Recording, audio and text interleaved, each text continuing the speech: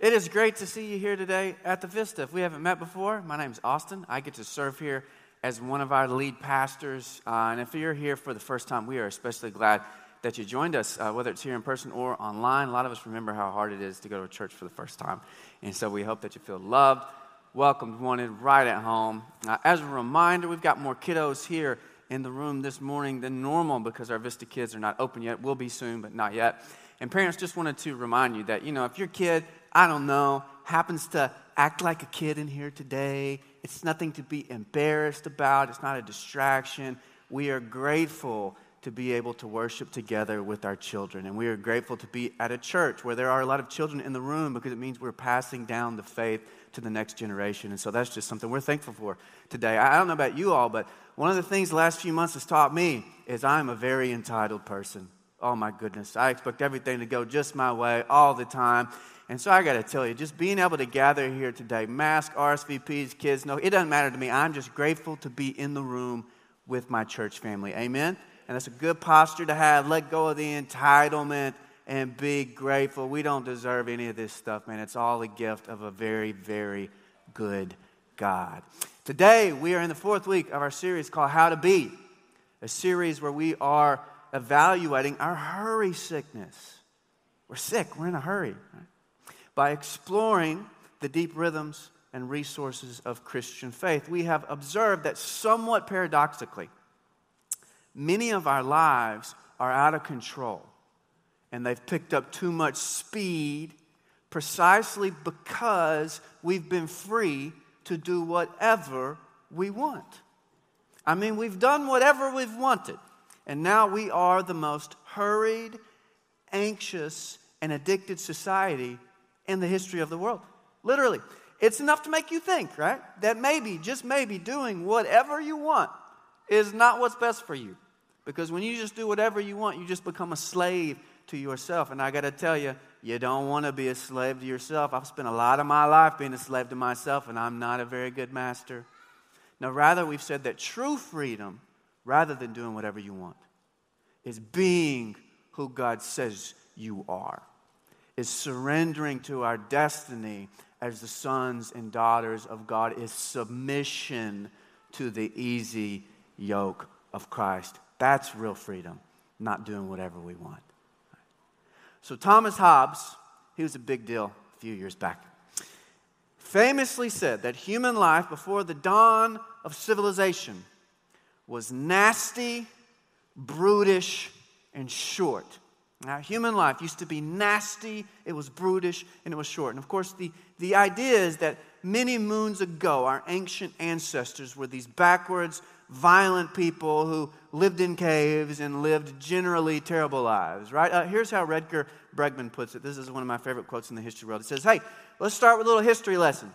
In the past, everything was worse.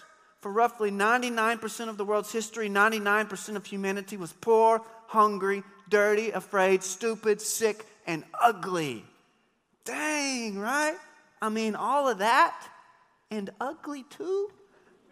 How does he know ancient people were ugly? Maybe they think we're ugly. You with all your gel, you putting your hair in the skinny jeans and this and that, but you get the basic idea. Everything used to be terrible, but now everything is always getting better.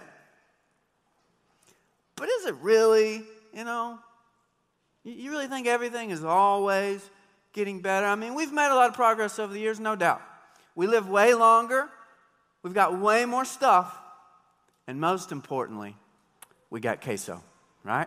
And queso covers a multitude of sins. It's in the Bible, isn't it? No? It should be if it's not. And yet, all that being said, and even taking the queso into account, I'm not so sure that everything is always getting better. Are you? In his really interesting book called Civilized to Death, great read, Christopher Ryan puts it like this. He says, whether the wonders of our age are worth their exorbitant cost is a question each of us must ultimately ask for ourselves. Because if everything's so amazing, then why are so many of us so profoundly unhappy? It's a good question, isn't it? Right? Let's just take our little bitty slice of the world into account. America is the wealthiest nation the world has ever seen. You know, our unique mix of enormous natural resources and incredible technology and entrepreneurial creativity is something planet Earth has never seen before. There's never been anything like America. And yet, while we are the wealthiest nation in the history of the world, 40% of Americans donate less than 2% of their income to charity. And then 45% of Americans donate nothing at all year long. We're the wealthiest nation the world has ever seen. And yet we're also one of the stingiest. On a related note, we constitute about 5% of the world's population, and yet we produce about 20% of the world's trash and consume about 25% of the world's resources. It would take about 5 planet Earths for everyone on planet Earth to live the lifestyle of an American.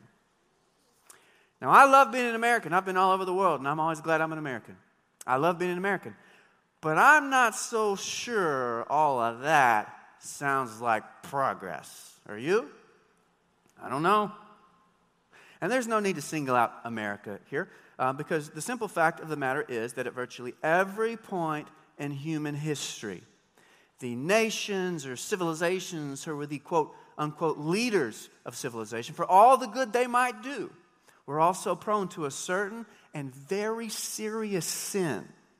The sin of being in a hurry. And it's a serious sin. If you got your Bibles, let's turn to Deuteronomy 5. Read verses 12 through 15. I accidentally brought my phone up here, which tells you everything you need to know about the modern world.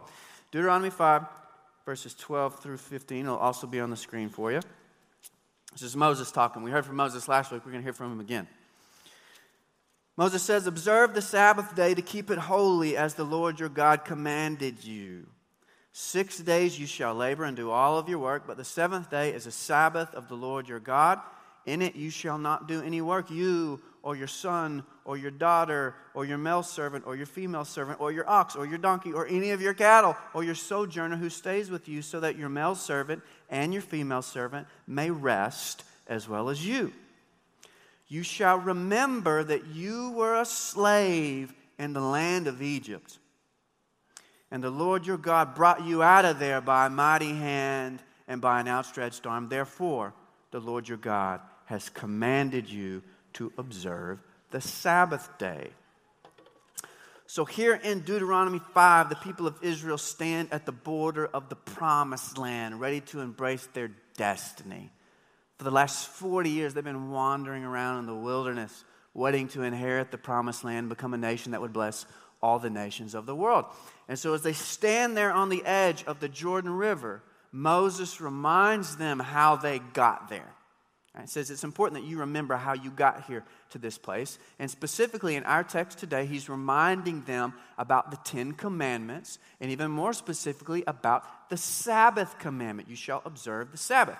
But did you notice the slight difference in the Sabbath commandment as it appears here in Deuteronomy 5 as opposed to the way it originally appears in Exodus 20? Okay, as a reminder, we'll read it again. This was our main text for last week. Exodus 20, verses 8 through 11. It says, "Remember the Sabbath day to keep it holy. 6 days you shall labor and do all your work, but the seventh is a Sabbath to the Lord your God. In it you're not going to work, you or your son or your daughter, your male or your female servant, or your cattle or your sojourner who stays with you. For in 6 days the Lord made the heavens and the earth, the sea and all that's in them, and he rested on the seventh day. Therefore the Lord blessed the Sabbath day and made it holy." So here in Exodus 20, the Israelites are told to observe the Sabbath, right? To take 24 hours to rest and enjoy God's good creation, because that's what all this awesome stuff on planet Earth is for, right? It's meant to be enjoyed. You were not made to be busy. You were made to watch 100 billion stars burn in the night sky. But here in Deuteronomy 5, the rationale for Sabbath is a little bit different, and the main difference is found in verse 15. Now let's read it again. "You shall remember that you were a slave in the land of Egypt, and the Lord your God brought you up out of there by a mighty hand and an outstretched arm. Therefore, the Lord your God commanded you to observe the Sabbath." So here, Moses invokes the memory of the Exodus. You remember the Exodus? The central event of the Old Testament. People of Israel are in slavery in Egypt, making brick after brick after brick after brick for Pharaoh and the Egyptian empire. They cry out for help. God delivers them and brings them out of Egypt. And so as these liberated slaves stand on the edge of the promised land, God reminds them that they were once slaves, and this is very important, okay? God reminds them that they were once slaves by commanding them to observe the Sabbath, okay? God says, look, you shall not work on the Sabbath, and neither shall your sons or your daughters or your male servants, your female servants, even your animals, they can't work on the Sabbath because you need to remember that once upon a time God liberated you from slavery so that you could rest. Because you need to remember that unlike Pharaoh, our God does not exploit or enslave people in order to build an empire, because you need to remember that our God is building a kingdom of justice and compassion. And the idea here is that the observant of Sabbath is central to the creation of a just and compassionate society. Okay? The observant of Sabbath is central to the creation of a just and compassionate society. And Moses chooses to make this point, okay? Just as the Israelites are entering the promised land, because he wants to remind them that God did not free them from slavery just so they could become another cruel and merciless empire like Egypt. God says, look, all the leading civilizations of this world are all playing this game, and you know the game. Everybody's trying to play this game where they try to become great and important. Okay? And we need to get clear here. I am not here to help you get ahead in that game. God says, just so we're clear, I'm not here to help you become a great nation. I'm not here to help you get ahead. In fact, I'm here to make you fall behind. In fact, better yet, I'm here to help you stop playing the great and influential game altogether. Because there are more important things in life than being great and influential. Namely, justice and compassion. That's more important than being great and influential. So, show of hands, how many of you in the room today feel like it would probably be a good thing if you were a more compassionate person? I don't know about y'all, I need more hands. You know, I need like 5, 6 hands. Yeah, I think we all know it would probably be great if we were more compassionate. And so why do you think we struggle with it so much, with compassion? You know, is it because we're mean? Because we're hard-hearted? Well, maybe. But what if I told you that the main reason you struggle with compassion is not because you're mean, but rather it's because you're in too much of a hurry? That's why you struggle with compassion. So back in the 70s, these two Princeton social psychologists performed what I think is the greatest experiment in the history of the world. Okay, here's how it worked. They gathered together these Princeton seminary students, and they asked them to preach a sermon on the parable of the Good Samaritan. Y'all remember the Good Samaritan? There's the wounded man on the side of the road. He's right there. All the religious people just walk like right past him. You remember it. So these seminary students are about to preach this sermon about this wounded man who was ignored by all the religious people in a building across campus. And just before they leave, they're told one of two things. One group of students is told that they need to hurry up and get on over to the building because they're running behind and they're going to be late. The other group of students is told they need to head over, but they can take their time. They're running behind in the building, so they might have to wait for a while. Anyways, in other words, one group of students is sent across campus in a hurry. The other group is sent across campus in not a hurry. And here's where the experiment just gets awesome. On their way across campus to preach a sermon about a wounded man on the side of the road who was ignored by all of the religious people, these seminary students are forced to walk through an alleyway where they encounter an actor who is pretending to be a wounded man. Okay? He's like lying against the dumpster. He's crying. He's calling out for help, asking these seminary students they will please help him. And can you guess what happened? Well, most of the students who were not in a hurry stopped to help the wounded man, 63% of them. But almost none of the students who were in a hurry stopped to help the man. So let's just let this sink in for a second, okay? you're an aspiring pastor, and you are on your way to go preach a sermon about a wounded man on the side of the road who was ignored by all of the religious people, and you walk across a wounded man on the side of the road, and basically every single person who was in a hurry still walked right past the man. And summarizing their findings, here's what the researchers concluded. They said a person not in a hurry will probably stop to help a person in distress. But a person in a hurry is likely to keep going. Thinking about the Good Samaritan did not increase helping behavior, but being in a hurry decreased it. All that to say, hurry kills compassion. Now, hurry kills compassion. And you know this is true. I mean, how many times this week did you say to yourself, I should really check on my grandmother. She was widowed earlier this year. I should check on her. Or my buddy's going through a divorce. I really ought to see how he and his kids are doing. But I just got so much going on today. I just can't do it today.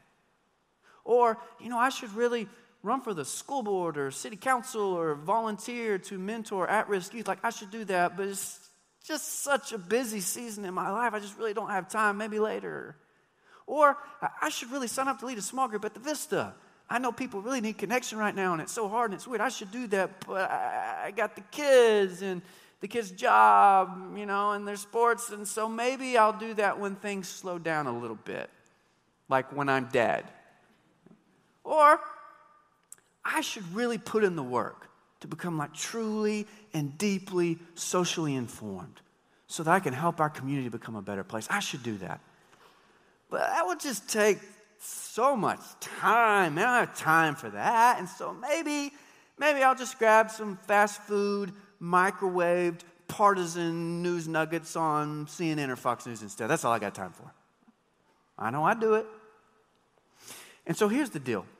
I know most of us are not mean or hard-hearted.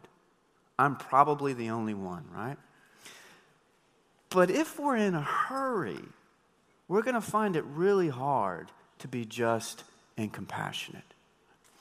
So many of us have good intentions, and we genuinely want to prioritize others, but we struggle very deeply with compassion because we're trying to be nice when what we should actually be trying to do is slow down, because you will not be compassionate if you're in a hurry, no matter who you are. And that reminds me of this awesome fact from the animal kingdom. We all know grasshoppers, right? You know grasshoppers. Mellow, mild-mannered bug who nibbles on the grass in your backyard and then, hops along. And we all know locusts, right? Out of control, demon bug that swarms so big they block out the sun and ravage entire crops in a few minutes, okay? So we know grasshoppers and we know locusts. But did you know that grasshoppers and locusts are actually the exact same bug? Like, I don't just mean like same species, same part of the bug family. No, I mean they are literally the exact same animal, exact same bug DNA coursing through the little bug bodies, but one politely nibbles on the salad bar in your backyard while the other hunts in ferocious packs and destroys everything you hold dear. And so how can they be the exact same bug and yet so different? Well, long story short, a grasshopper can become a locust if he lives in a situation where the competition for resources ramps up. Right? So, you got a bunch of mellow grasshoppers there on the salad bar, just hanging out. Everything's good. But then the rain stops and the food supply dwindles. And this epigenetic reaction kicks in, and it literally changes their bodies. Their wings and their legs get smaller. They change colors. And whereas they used to say, hey, guys, come over here and try this delicious kale salad. There's more than enough to go around. Now they say what? Now they say, hey, I'm gonna get mine. You get yours, but I'm gonna make sure I get mine. And this is what happens to nations and civilizations and to families and individuals when we get in a hurry. We make that turn from grasshopper to locusts. Instead of our wings and legs getting smaller, our hearts and our minds get smaller. We get fixated on getting ours. And we trample any bug who gets in our way. And I know all this sounds a little bit meta, right? You know, this idea that civilization, as we know it, is afflicted by the sin of hurry, the desire to get more, do more, be more, more. I think deep down we all know that's true, but we also don't know what to do about it. Now, that's so big. How do you fix civilization? Well, if you got your Bibles, turn to 1 Thessalonians 4, and we're going to read 3 verses there where the Apostle Paul tells us how to fix civilization. He says, now as to the love of the brethren, you have no need for anyone to write you. You yourselves are taught by God to love one another. For indeed you do practice it toward all the brethren who are in Macedonia. But we urge you, brothers and sisters, to excel still more and to make it your ambition to lead a quiet life and to tend to your own business and work with your own hands, just as we commanded you, so that you will behave properly toward outsiders and not be in any need. Okay? So I don't know about you, but the last few months have left me feeling so impossibly small and insignificant. Anybody else? I look around and I see so much hurt and so much anger and confusion. And I want to do something about it. You know, I want to fix it. But I don't even know where to begin. I mean, how do you fix some of these things? And so a few weeks ago, I was reading and I came across this verse. And it's like I could breathe again. You know, it's like for the first time in a long time, I knew what I needed to do. Paul is writing to this ancient church in Thessalonica, and he's telling them how important it is that they love one another. And he says, you're doing great, but you need to do even more. You need to excel still more. That's what Paul says. But then he follows that up with something that's so incredibly underwhelming. I mean, we expect Paul to say, hey, make it your ambition, man, to change the world, to fix civilization, to eradicate all injustice everywhere, all the time. That's what we think Paul would say. But instead, Paul says this, hey, make it your ambition to lead a quiet life. Make it your ambition. This is what you should aim at. To lead a quiet life. Now say what? A quiet life? What good is that going to do anybody? We can't be quiet. We've got to be loud and busy if we're going to change the world and fix civilization and get rid of injustice, right? That's the way I tend to think about it. But I suspect that Paul knows what he's talking about.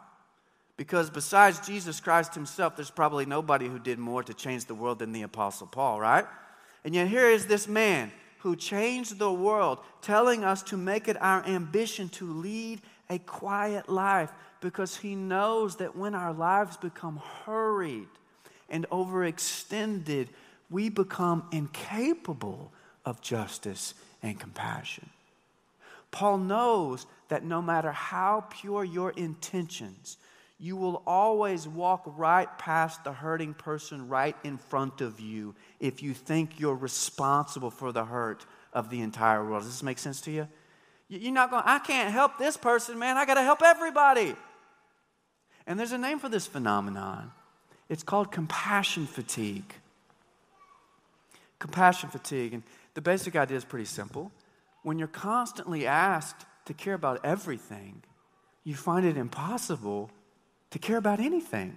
Right? Dave Chappelle's got this great bit where he talks about this. He remembers being a kid in 1986 and watching the Challenger space shuttle explode in his elementary classroom. And you remember this? Teacher wheeled the little TV in the classroom and you all watched this space shuttle explode. Not quite what everyone was expecting. And he talks about how it was this traumatizing event that haunts him to this day. And then he explains how hard it is for a kid to grow up right now in the modern world, because they have to watch the Challenger explode every single day.